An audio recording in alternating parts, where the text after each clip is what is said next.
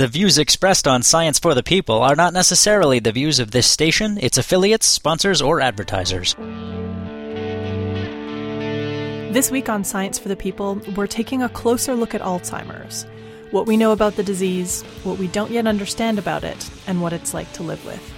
A little later on, I'll sit down with journalist and author Greg O'Brien, who is living with early onset Alzheimer's and has written a book about what it's like to live under the ever-increasing shadow of dementia. But first, let's get a better understanding of what Alzheimer's is and what we know about it. Welcome to Science for the People. I'm Rochelle Saunders. With me is Lili-Naz Hazrati, a neuropathologist and researcher with the Tanz Centre for Research in Neurodegenerative Diseases at the University of Toronto. Her work focuses on neurodegenerative diseases, including Alzheimer's and Parkinson's, and mainly the molecular mechanisms underlying these diseases. Lili-Naz, welcome to the show. Thank you for having me. So what do we know about how Alzheimer's works and what it does neurologically? So what we know about Alzheimer's disease is actually when it's in its full-blown and already established. So neurologically or clinically or behaviorally, at that point when the disease is established, people are going to have memory issues, behavioral issues, and the disease progresses over time, and then they become completely bedridden and they won't be able to recognize anything or even feed or take care of themselves. And when the brains are looked at, there are two massive changes in the brain that we see in Alzheimer's disease. And that's when, autopsies are done on these brains. There are two changes, and those changes are plaques. Those are amyloid plaques. It's a deposit of an abnormal protein called beta amyloid in the brain, quite widespread. And it's extracellular, so it's not within any type of cell in the brain. And then there is this other entity which is called neurofibrillary tangles, and this is composed of tau, and those they're abnormal and they deposit within neurons. So the consequence of these two deposits, we think, is downstream to that, and that's a hypothesis still, is that those two toxic deposits kill off cells, the neurons. It's not one time, one hit. It progresses over time. Those different abnormal deposits, the neurofibrillary tangles, the NFTs, to make it short, and the amyloid plaques, they take over the brain as the person ages with time, basically. And then, and it distributes in more areas of the brain, and because brain is organized into different functional areas, areas that control memory, areas that control motor skills and different things, recognition of faces, vision, and everything. So as it invades these different functional areas, the person loses these different functions. So that's the picture at the end of the whole story. But what we don't know is when this thing started, when all these changes started, and also how come it started in some people. So these are the remaining questions. So it sounds like there are plaques that build up that we can see later on during the progression, but we don't know exactly what causes these plaques? Exactly. So we don't know why somebody starts getting these plaques being deposited. One thing we know is that there are some genetic mutations in a very small portion of Alzheimer's patients that have a genetic mutation. Several actually genetic mutations have been identified that predispose them or drive them directly to make those plaques.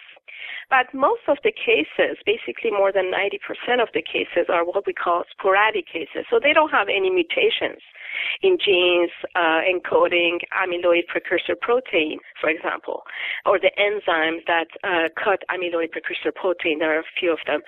So those cases that don't have those gene mutations, pathologically at the end of the day, they're going to have the same picture as the genetic subtype. But we don't know how come that, they start having these deposits in the brain when they don't have any sort of mutation explaining it. So we don't know exactly what causes Alzheimer's, at least not yet, but are there some leading theories? So people have explored multiple theories. They thought about, and I'm not putting this in any specific order.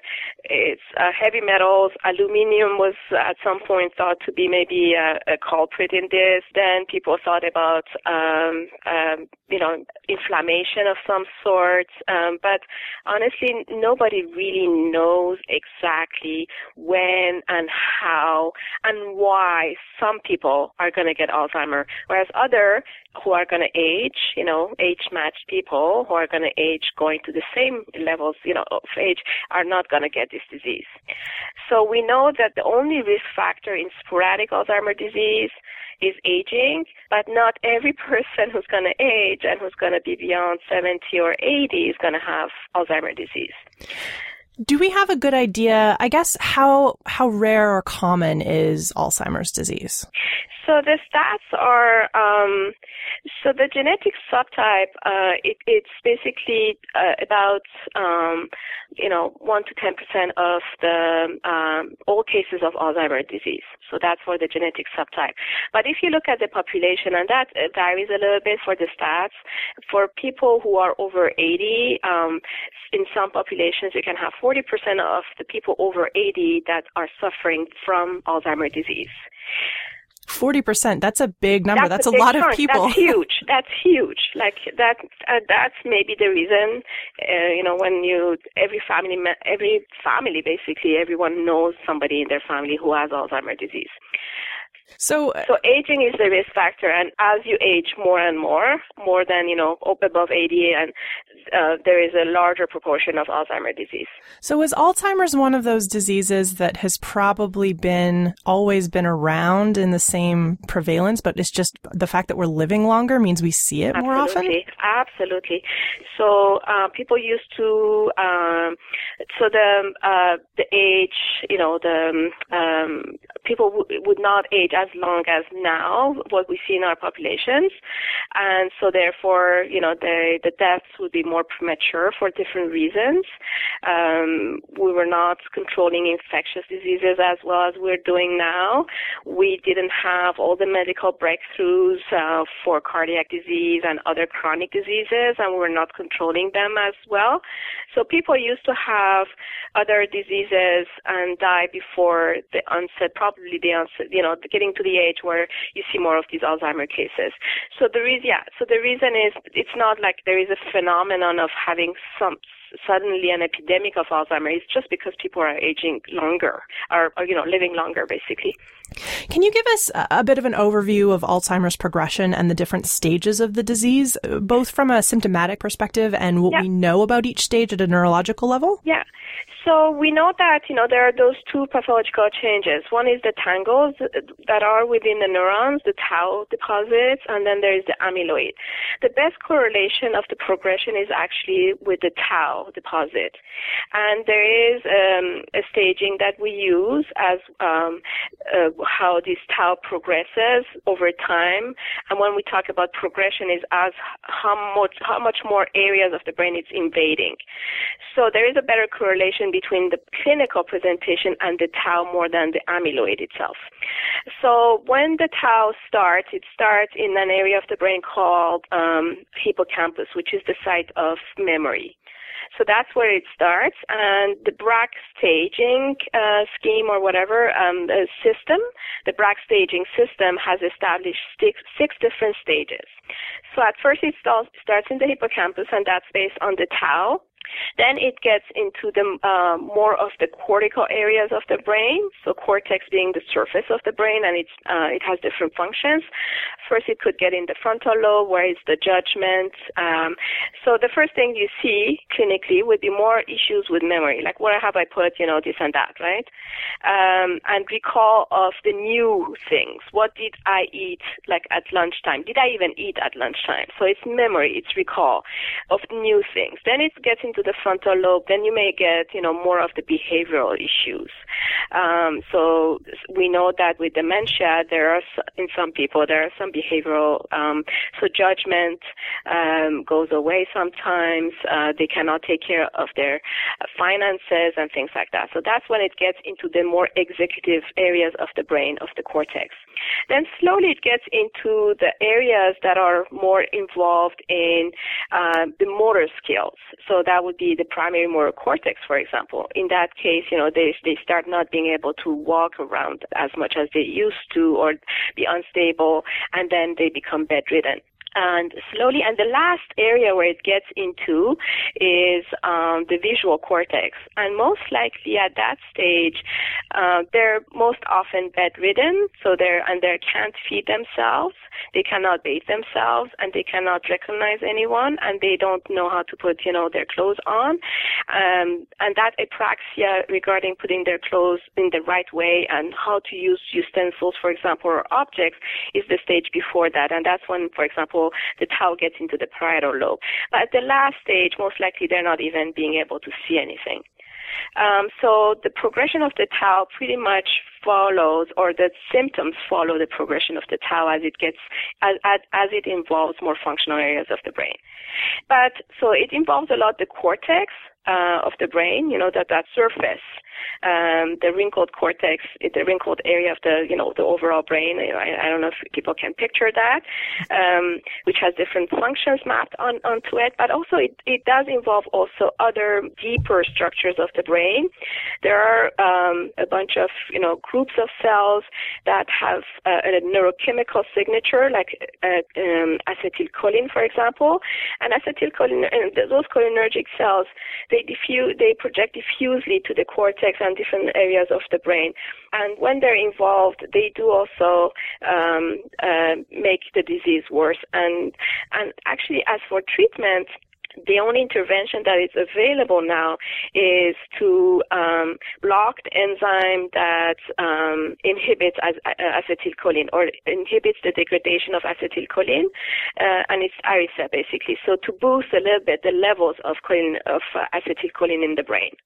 And so it's not just cortical, so there are other groups of neurochemical cells deeper in the brain that project profusely to the cortex that are going to be affected also. You're listening to Science for the People, and today we're talking with Dr. Lili-Naz Hazrati, a neuropathologist and researcher at the University of Toronto, about Alzheimer's. So how fast does the disease usually progress? So it's a slow progressing disease. So we don't know anything about the time of onset.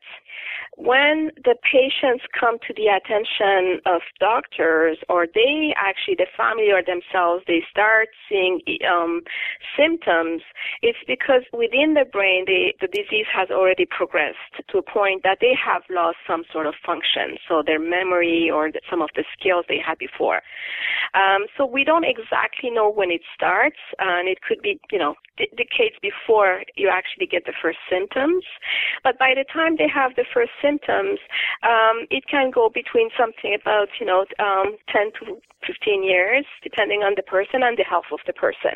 But remember that nobody really dies from Alzheimer's disease itself. It's really the complications of Alzheimer's disease. So when I was saying that they are losing some of their functions, for example, one of the functions they lose is the swallowing of the food. They tend to choke more on the food, and the food can get into their lungs, either, fluid or solid pieces. They can get into their lungs, and therefore they get pneumonia more often. And because they're not mobile as much as they used to be, they're mostly bedridden, so they're more prone to get pneumonia. And pneumonia is one of the ways, that they actually pass away. And the other thing is they become very frail also. There is physically, most Alzheimer patients are very frail. They become very thinned down, and we don't understand why. It's not because there is not enough intake of food. Most often there is, but they're very frail, and also they have more, they're more prone to have osteoporosis. And so therefore, one of the other killers in Alzheimer's disease, basically, or that accompanies, is pretty much in the population with Alzheimer's disease, is fractures.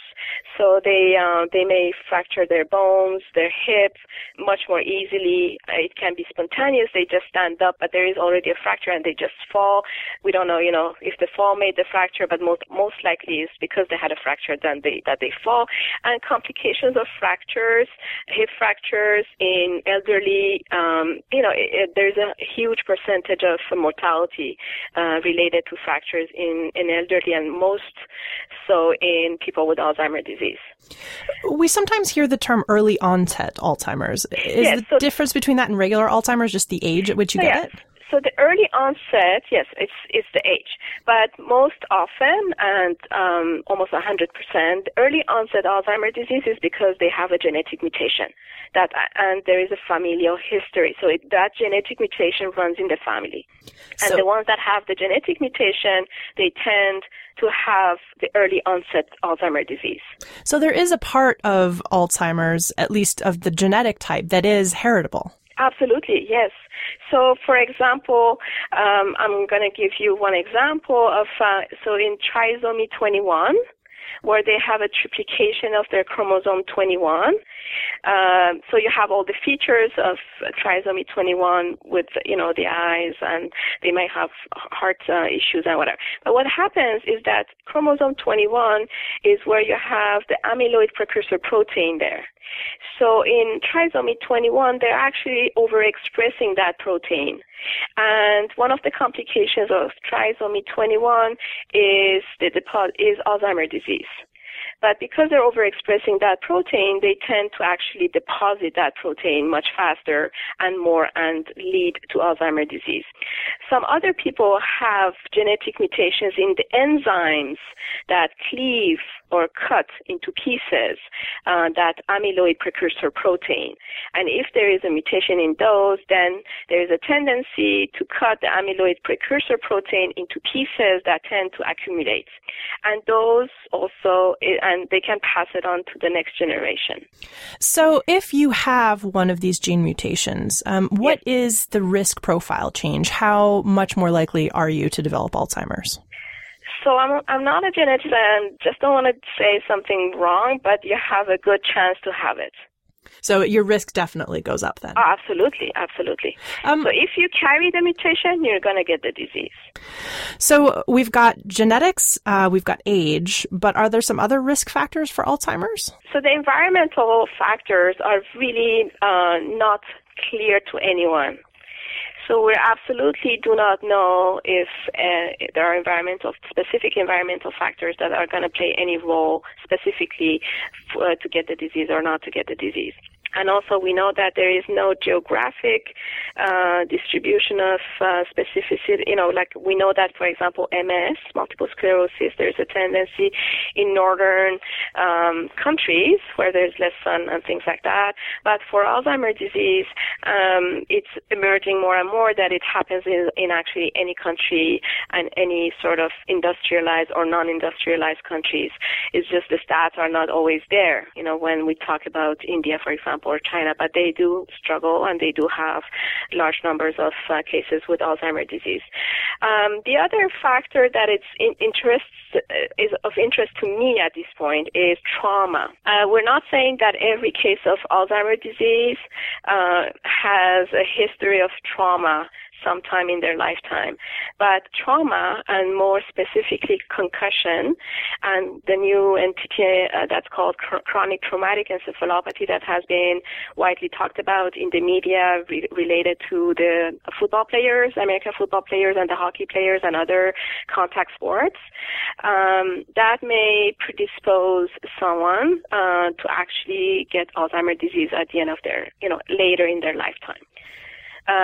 So trauma may induce it. But so the interest of the trauma, to me, or the concussion studies, is that we know when things start, when they have the concussions. So we actually may follow now people, whereas Alzheimer's, we don't know when it starts. So now we have a disease that is going to give us an opportunity to actually follow people from the time that they have their multiple concussions, their symptoms over time. And with CT and concussion, people do get psychiatric issues, depression, anxiety, all sorts of different things, memory problems, and they evolve over time into full dementia. Not all of them do, but a subset of them do. And pathologically, it's a lot of deposit of that tau in the brain, sort of, pretty similar to Alzheimer's disease. In the proportion of the cases, they lack the amyloid plaques, but in some of the cases, they do have the amyloid plaque. And even at some point, you have a full-blown Alzheimer's disease that masks pretty much the different changes that we see pathologically for chronic traumatic encephalopathy. So it's an interesting entity to study now to understand maybe the mechanisms that may be involved in how people get sporadic Alzheimer's disease. It's really fascinating because it seems like it allows you to kind of target and focus on people and some of the really early stages of the disease. Exactly. And we can follow them over time. So I do a lot of autopsies on people who have had concussions and who had developed, some sort of neurodegenerative disease. Our experience here in Toronto has been that we have, in the younger people, we see chronic traumatic encephalopathy, but when we get, more people who have lived longer after the concussions that had some neurological issues and some, different things and full-blown dementia, they have different types of neurodegenerative disease.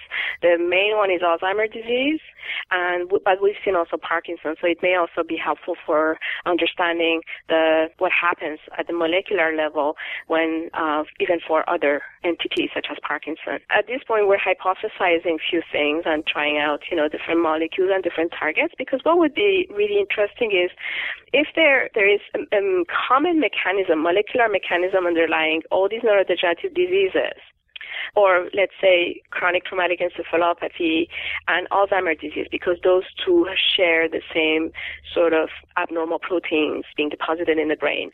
So if it's the same molecular mechanism, then, we may be able, for example, to intervene much, much earlier, much sooner before the symptoms become full-blown.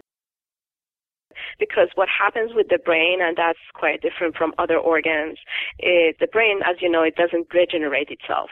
So once the cells, the neurons are getting killed one after the other, or they die off, you cannot regenerate them. We want to block that, prevent it, prevent the further progression.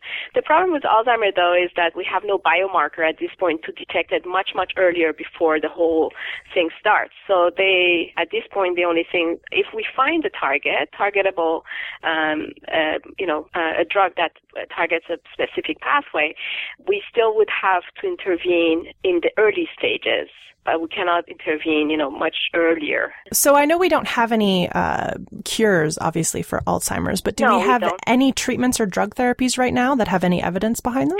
So, as I mentioned earlier, for Alzheimer's disease, there is Aricept. That's the commercial name of the drug.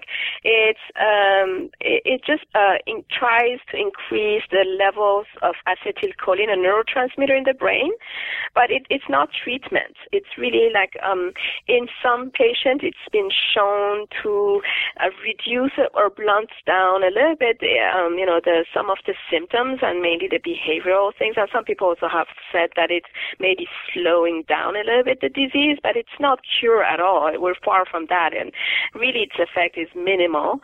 And then the other aspect that people have been putting a lot of effort and the pharmaceutical, and it has gone into clinical trials, is immunotherapy, which is targeting those amyloid plaques and try to wipe them out. So there's been a lot of different immunotherapy. So immunotherapy is generating an antibody that can cross the blood-brain barrier and get into the brain and attach itself to the amyloid, that abnormal protein, and get rid of it through the immune system, basically. and then reduce the load of amyloid plaques in the brain. So those trials have not been very successful.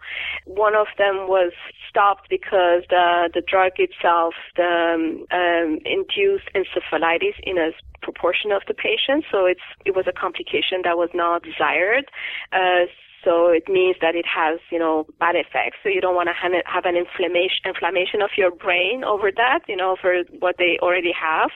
And also, pathologically, when they looked at some of these patients that actually had successfully received immunotherapy, and we looked at their brains, there was a reduced load, an exceptional reduction of the load of amyloid. But clinically, they still progressed, and they still went on with their disease as if they had not really received any immunotherapy. Meaning that, at the time that you have those amyloid plaques and the tangles established, maybe that is a downstream endpoint of the whole phenomenon of what happens molecularly in the brain. And that's just what the visible part of it. But there is a whole bunch of things that happens before. The endpoint is those plaques and tangles. And although there are people who believe that plaques and tangles are actually toxic on their own, we think that maybe there is a whole phenomenon before, and I'm just going to throw in there the idea of inflammation in the brain, for example, that leads to that makes the neurons diseased or put them in a pathological environment, and those are just endpoint reactions to that environment, to that toxic environment. So taking the amyloid out, through immunotherapy was an evidence for me. One evidence to me that the amyloid plaque is just an endpoint thing. And also we tend to try to compare, say that the genetic subtype where there is overexpression of the amyloid, for example, and the sporadic cases, although pathologically they look the same, they have plaques and tangles, they're the same phenomenon, that we start with the amyloid abnormal deposit, and that induces the changes in the brain and the death of the neurons. But maybe in the sporadic cases, and that's part of the research I'm interested in, is that maybe there is a whole other phenomenon that happens, and that the end point is that you have those deposits of amyloid and plaques in the brain. So for somebody who is diagnosed with Alzheimer's tomorrow, what would the prescription be, I guess, for lack of a better word? You mean medical prescription? Yeah, what can people do? Yeah, so the main things they're going to try. There isn't much available, as I said. Is again, Aricept is going to be prescribed in some cases, and they're going to try that. But otherwise, there isn't much like the first line medicine, the family doctors, the neurologists, all the people, the geriatric doctors, physicians, all those people. They don't have many tools in their hands at this point. There is maybe a lot of things in the pipelines, but they haven't really reached that level where widely we can give to the patients safely and to have any effect on the disease. So it's mainly giving maybe Aricept in some cases. In some cases also Aricept is not tolerated well because it's it increases acetylcholine, so it has a systemic effect also. They may get cramps and other issues. And they may not be very compliant with it, and they may not want to take it. So the caregivers have to be on top of it. But otherwise, there isn't much to do except to organize life around that diagnosis from that point on. So one of the things is to write to the Ministry of Transportation, get the driver's license canceled, make the house safe. We hear about the wandering around and people getting out there when it's really cold and not finding their way back. So it's all about just making the environment safer and trying to get information, knowledge for the caregivers mainly, and plan for the future. So there is a lot of planning that gets in there. So the worst thing one can do, although although, I mean, the diagnosis is absolutely not interesting, is to just plan, not to deny that it's there, and just plan for the future financially, legally, security, all these different levels. One other experimental treatment I actually didn't talk about, and that's emerging actually from here in Toronto, is that some of our neurosurgeons are trying to do deep brain stimulation in the brain. You remember that deep brain stimulation was applied somehow successfully for Parkinson's disease, for the motor symptoms of Parkinson's disease. So they implant electrodes deep in the brain in a specific structure for Parkinson, and that did have dramatic good effects on the Parkinson's disease. It does not, stop the progression of the disease, but at least it's, they don't need to take as much medication, L-DOPA, because there is something available for Parkinson, and that's quite different for Alzheimer. But nowadays they're trying, and that's what I'm saying, that that's not first line still. Some people are trying to do this deep brain stimulation in some specific areas of the brain. Again, it may relieve some of the symptoms, but it's not going to cure the disease. So what we have right now at its very best may just buy you a little bit of time. Yeah, it may blunt a little bit of the symptoms in some people, not all. But we don't have much. And the main reason is that it's been 100 years that Alois Alzheimer described the brain of that patient who had plaques and tangles. Auguste Dieter, I think I never say her name properly, but what happened in those? So he described those. But since 100 years, yes, there have been breakthroughs from few of the genes that are directly can cause Alzheimer's disease in the genetic subtype, but the progress over for the sporadic subtype, the ones that do not carry the gene, and that's what comprises the majority of the Alzheimer cases. So we haven't really we have no precise understanding as what's the mechanism, like what's the molecular thing that makes a person have Alzheimer's disease when they're in their 80s, for example. So just before we let you go, I obviously did some research on this topic on the internet, and with all things on the internet, there's a lot of bad information out there. So I'm just going to throw a couple of things at you, sure, and you can swat them down or poof them up as appropriate. So there are a lot of people online promoting supplements of one kind or another, things like vitamins, antioxidant-rich foods, as preventative measures for Alzheimer's. Is there any evidence for this? No, none. So,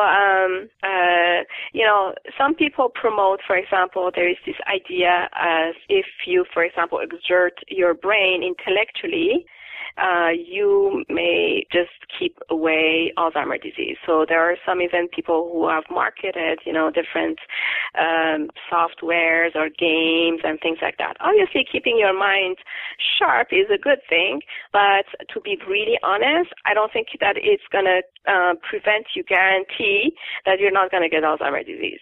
The other thing is that there are a lot of supplements that people are putting out there as being effective in either preventing Alzheimer's disease or either slowing it down or having some sort of effect at some stage during the disease or before any disease is established. But again, there is no good evidence for any of those.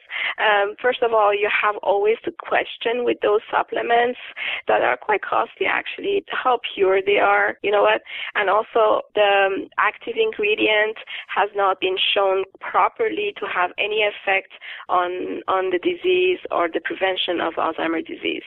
So it's just a lot of waste of money and I can make a parallel to that is, the weight loss market. So many of those pills and different things that are out there, the miracle cures, well, it's pretty much the same thing. So you have to be very cautious about all those. And also, because we don't know what is there, although they say it's natural, it may actually have some toxicity and cause more harm than anything good. And they're not pure. it's not a very well regulated industry, so we don't know what goes in that pill that you're popping in the morning. So we had people have talked about vitamins also. There is this whole thing about coconut oil. There is curcumin. So there's so many things have been named. And also level of education, doing sports, more exercise. But really, if you look into the populations that are sitting now in the nursing home, and I've gone to nursing homes, if you go in there and you inquire about their past, you will see that there are highly educated people sitting there. There are people who were eating very well. There are people who used to do a lot of sports, and maybe a lot of people who were popping those pills and vitamins. I don't think it's a guarantee against Alzheimer's at all. And it's just it's shooting in the dark, and that could, you can hit the wrong target, or it's just in the void. It's nowhere, right? But I don't think we cannot allow ourselves to shoot from the hip with these things. We need to understand it first and then go with the targeted intervention. And I think with complex diseases affecting the brain is not one tool or one miracle pill that would do it. It's a combination of different things but they need to be proven and scientifically proven and, really show effective, even in science, we do these very perfect science experiments in our labs. And then when we come and they seem to be very, very promising and loads of money goes into it, through grants and things. But when people start trying those on human beings through clinical trials, a lot of those actually don't go through because they're not effective in human beings. So I'll be careful as where I put my money when I go for these supplements. Lili-Naz, thank you so much for coming on the show. No problem. It's been my pleasure. If you want to learn more about Lili-Naz Hazrati, her work, or Alzheimer's disease, we'll have some links up on our show notes to start you off, which you can find on our website at scienceforthepeople.ca.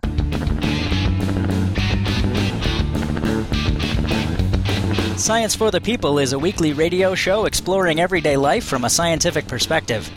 To find out where Science for the People airs near you, or to listen to past episodes, check out our website at scienceforthepeople.ca. You'll also find links to connect with us on Facebook, Twitter, and Google+, or to subscribe to the podcast in iTunes. And now, back to the show.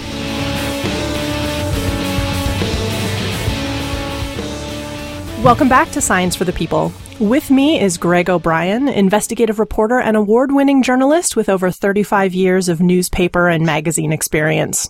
He has contributed to many fine publications over his career and has also written several books, written and produced documentaries, and has been a scriptwriter. In 2009, he was diagnosed with early-onset Alzheimer's, which led him to write a book about his experience called On Pluto, Inside the Mind of Alzheimer's. Greg, welcome to Science for the People. Thank you. It's an honor to be with you. Now, the name of your memoir is On Pluto. Can you tell us what that name means to you? Sure. And first of all, in Canada, I'm not sure where in the bookstores. If anyone is interested, they can easily get the book at Amazon.com. But the name On Pluto, Inside the Mind of Alzheimer's, came from when I was a young man, an investigative journalist, and I was covering organized crime in the U.S. And when I talked to sources off the record, for some reason, in my earlier days, in my late 20s, I was fascinated and still am with the planet Pluto, which is now a dwarf planet. And so I would tell my sources, look, we're going to go off the record and out to a place where no one can hear what is said. We're going to Pluto. And I have no idea why, just the planet just fascinated me.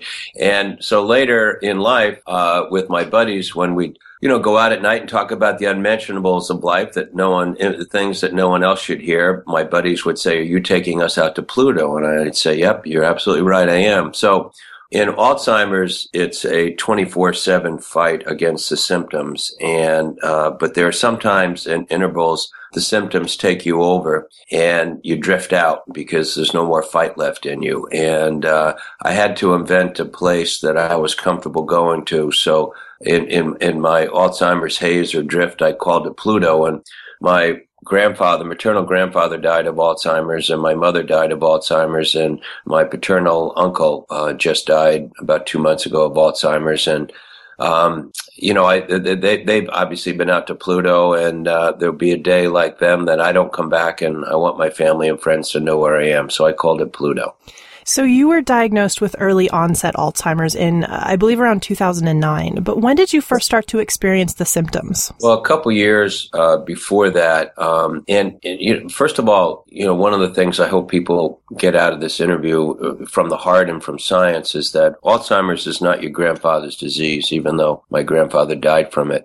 In most cases, or certainly more cases than not, the disease can take 20 years to run its course.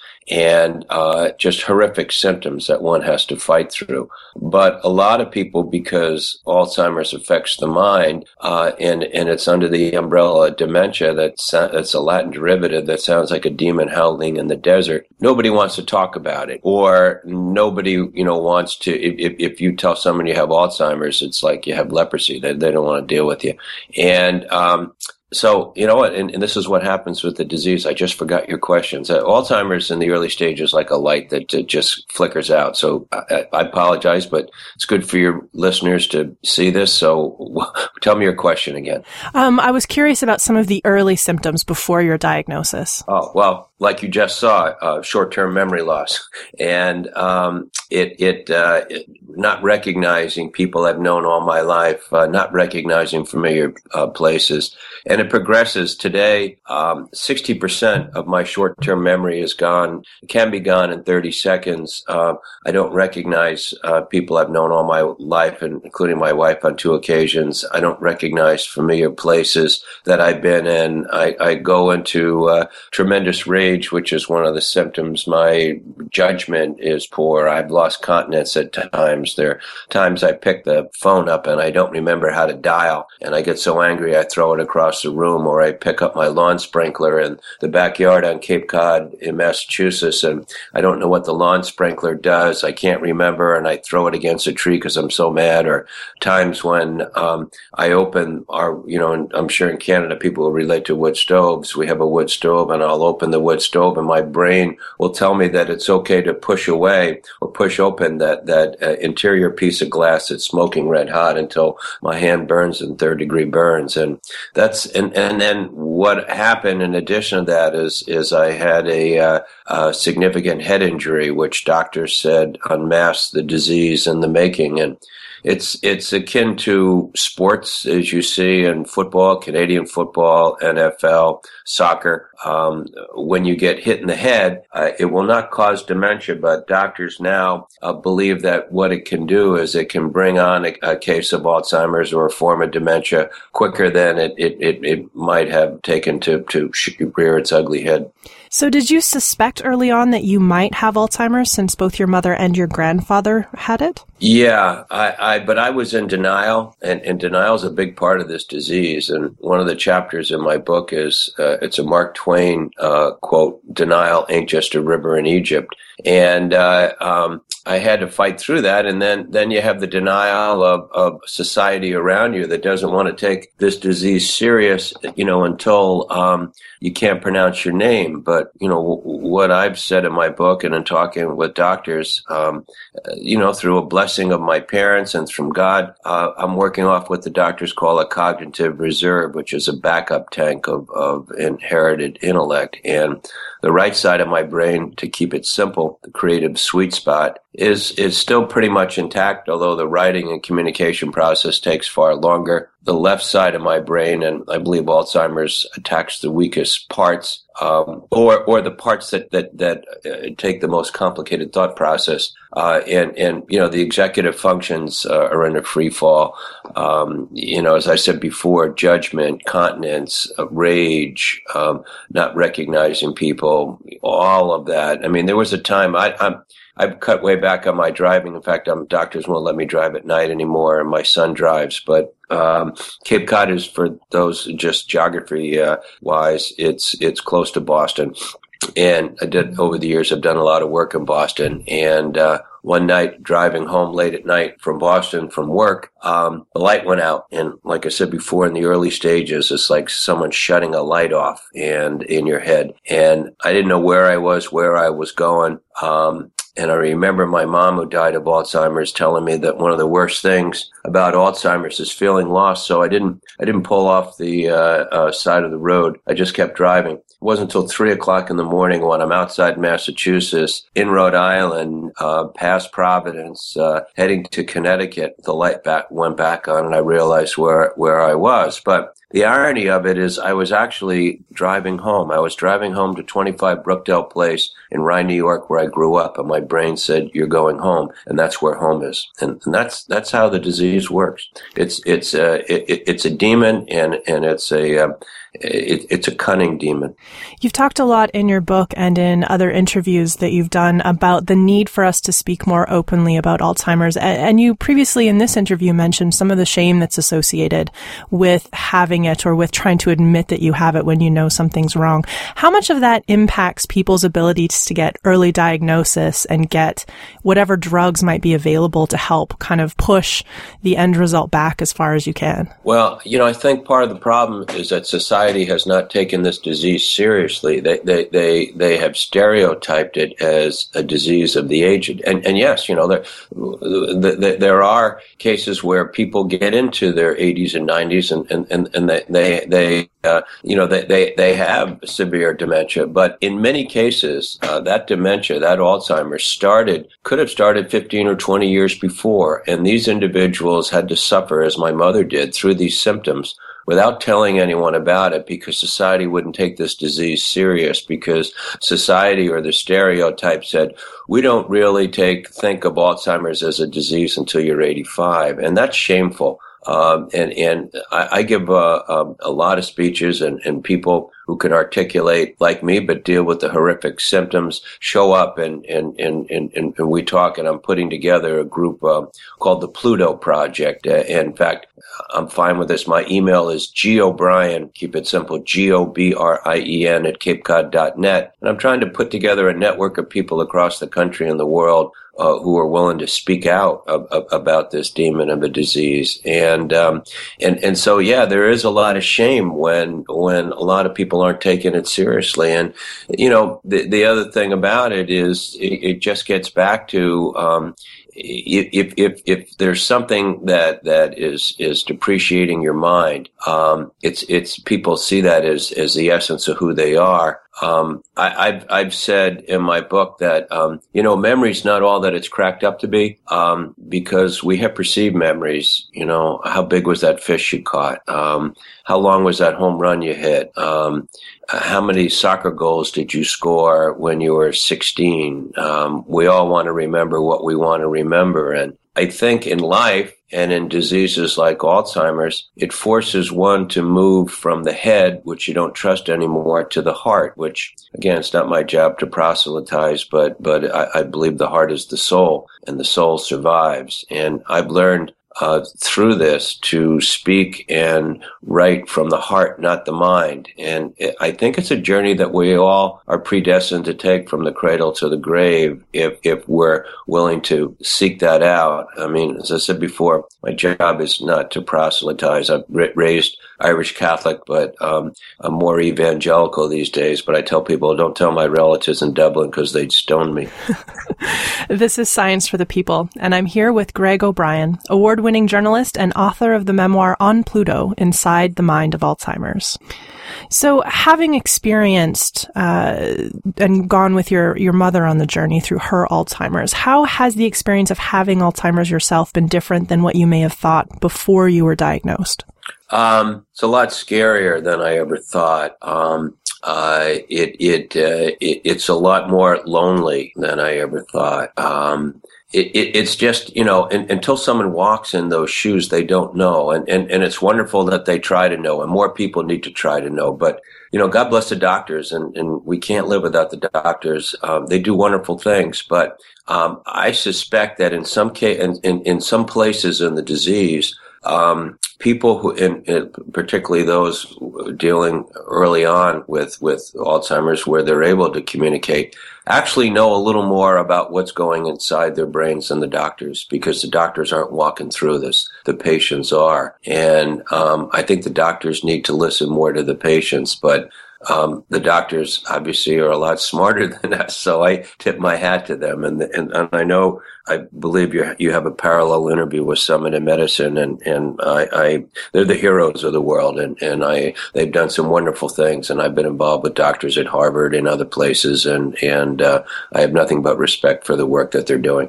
Can you tell us a little bit about how Alzheimer's impacts your daily life and the daily life of your family? Yeah, well, I'll just start with my life and then the family's life.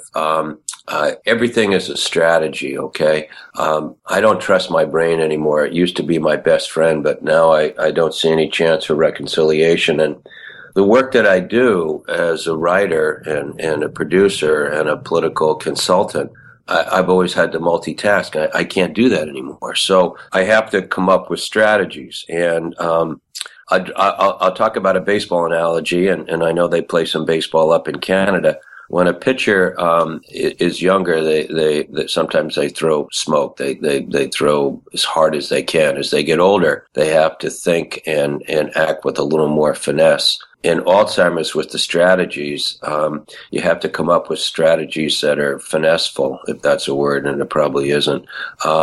And so you'll never see me without my MacBook Pro or my iPhone, and I write everything down that I need to write out. I have strategies for the day and where I'm going to go.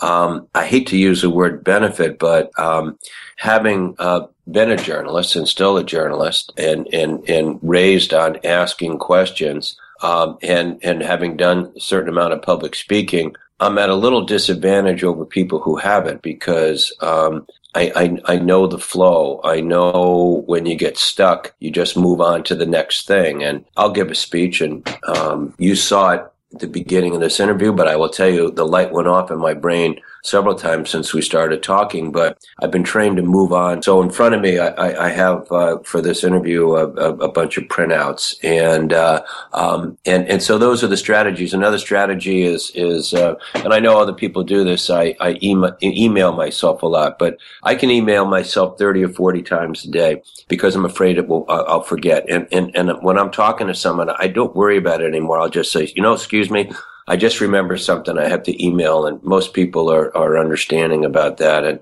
But there's a time, like on a Friday, where I'm saying, okay, the weekend's going to come. I'm going to relax a little bit. I'll look at my inbox, and there are 45 emails, and I go, oh my God. And then I realize that 40 of them are from me. So, but you got to laugh. You have to, you can't survive. First of all, you can't survive Alzheimer's. Let's be clear about it. There's no cure. You can't remove the brain, but the journey. And let's face it, anyone who's listening, if you don't think you're going to die someday, would you please raise your right hand right now? So we all go. But the journey, on this disease is a journey that requires a lot of strategies, faith, I believe, humor, and hope. And, I think that's the prescription for getting through this period, and also connecting with other people with the disease, because there's a sense it tends to strip away the loneliness when you know there are other people who are feeling what you feel.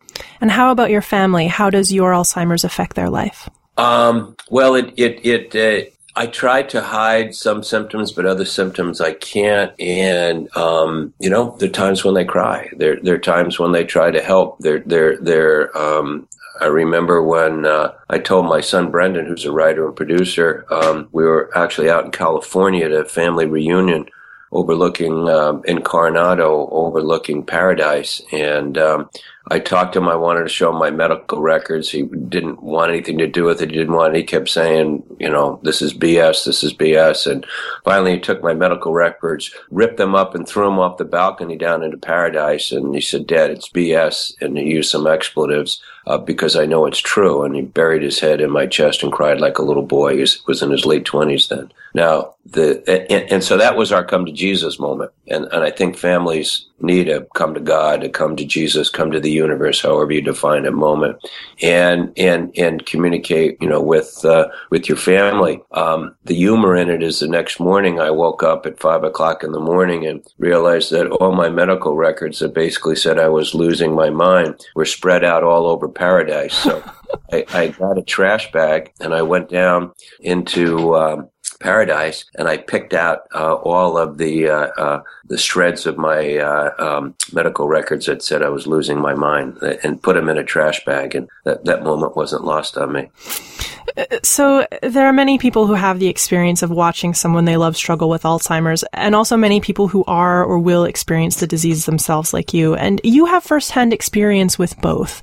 Do you think your past experience with your mother and your grandfather has helped you fight your own Alzheimer's? Certainly. And like I said before, I hate to use words like benefit or an advantage, but I do, getting back to being a journalist. And, it's very difficult to kind of strip yourself naked and talk about things that no one wants to talk about. But as a journalist, and I've covered a lot of stories, knowing what I know, shame on me if I don't write this story. And I talk to a lot of advisors and friends, and I said, I worry about what my editors will say. I worry about what my friends will say. I worry about what my clients will say. So my doctor has got a good sense of humor, said, what the hell do you care? You're not even going to remember anyway at some point. So we laughed, and he said, you know what? People will stand with you. And God bless them, they have, and I'm seeing them stand with, people across the country. And I don't want a single cent less, by the way, spent on, cancer and AIDS and autism and ALS and all those horrific diseases. I also have cancer, prostate cancer, and I'm not treating it. It's my exit strategy because I don't want to go to that place where my mom and grandfather did, and have the family have to deal with that. But the Alzheimer's scares me far more than cancer. If you could give any piece of advice or knowledge to someone who has a loved one with Alzheimer's, what would it be? The advice that I would give someone with Alzheimer's is try to walk in faith, humor, and hope. You can't get this through by yourself. Talk about it. Realize that, we're not stupid. We just have a disease. I've said before that, and it's true of anyone listening, I'm sure, who has this disease, that I see my brain is an iPhone, still a sophisticated device, but one that has a short-term battery, that pocket dials, that breaks down and gets lost easily, but it's a sophisticated device. And so my urging to anyone listening is to say, look, in that place of the soul, you're still the same person. So try to go find the place of the soul. For the caregiver, who are the heroes of the world, because they're not going to forget, and I've had the opportunity to be in both roles, I would say show as much love as you can, show as much understanding as you can. Try to reach the place of the heart with people who are struggling with Alzheimer's. And another thing, and it's just an example of such. Let's say we're looking at a white wall. If someone with Alzheimer's wants to call it a blue wall because their mind won't tell them that it's white, or they don't understand the name for the color white, what does it matter? Let it be blue. Don't correct them. Because if you correct them, in many cases, they will know that they were wrong, and it's going to reinforce the disease with them, and they could get angry. Now, it's all the difference in the world between that and someone with Alzheimer's whose spouse died 10 years ago who still thinks the spouse is alive. I think without overcorrecting, you have to find ways of stating the fact that the spouse is no longer with us. But on the trivia things, let them go. So just before we end, what do we need to be able to beat this disease? If you could have all our listeners do something to help the battle, what is it? Well, we need a cure, and we're not going to get a cure without resources. So I would say two things. Educate yourself. Read my book or other books. And I said before, my book is on Amazon, but I'm into the education. I'm not into this project to sell books, but I think people reading the book is part of the educational process. There are other books that have been written, but more importantly, reach out to your lawmakers, the people who make decisions, who decide what the resources are to find a cure for this disease. Alzheimer's pales in comparison all throughout the world on resources that are put aside to find a cure compared to what we're spending on cancer and heart disease and AIDS and other diseases. And again, I don't want a single cent less spent on those diseases, but I want more commitment to find a cure for Alzheimer's, because it is going to take out this baby boom generation. And baby boomers are not limited to the United States. They're all across the world. And that age group. And it's been said that in short years to come, there'll be two types of people if we don't find a cure: those with Alzheimer's and those caring for someone with Alzheimer's. So this is and I hate cliches, but it's a tsunami of a disease where the wave is cresting. It's not coming. The wave is on the beach. Greg, thanks so much for speaking with me today and sharing your experience. Your story is really important, and your book is a very courageous one. I appreciate your sharing your time and energy with us and our listeners today. God bless you. Thank you very much. It's been an honor to talk to you. If you want to learn more about Greg O'Brien and his fight against Alzheimer's, definitely pick up his memoir, On Pluto, Inside the Mind of Alzheimer's. We'll have links to his book, his website, and other resources for you at our website, which is scienceforthepeople.ca. Thanks for listening, and we'll see you next week on Science for the People.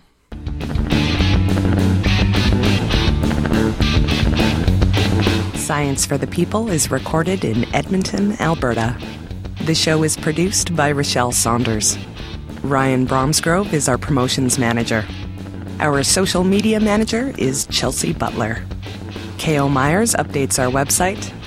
Helen Quivalon is our publishing liaison. Ed Haynes is our guest coordinator.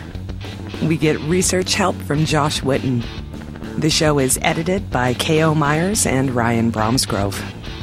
Our theme song was written and recorded by Fractal Pattern, and its title is Binary Consequence.